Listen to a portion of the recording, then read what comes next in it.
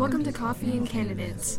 To introduce ourselves, my name is Clayton. My name is Ying. And my name is Sophia. Coffee and Candidates was designed to help young teens navigate the complexity of the 2020 Democratic debates, aimed to analyze the rhetorical strategies of the candidates, how strong their arguments are, and our own personal opinions, such as our favorite candidates or debate moments. Each episode will be uploaded every week after a debate, and since we are the definition of being a teen, we will also be traveling to different coffee shops and trying new drinks every time and reviewing them.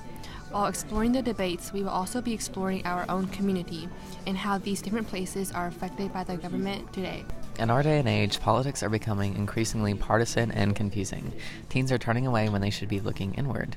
We plan to make this a fun, lighthearted, and honest to get people listening.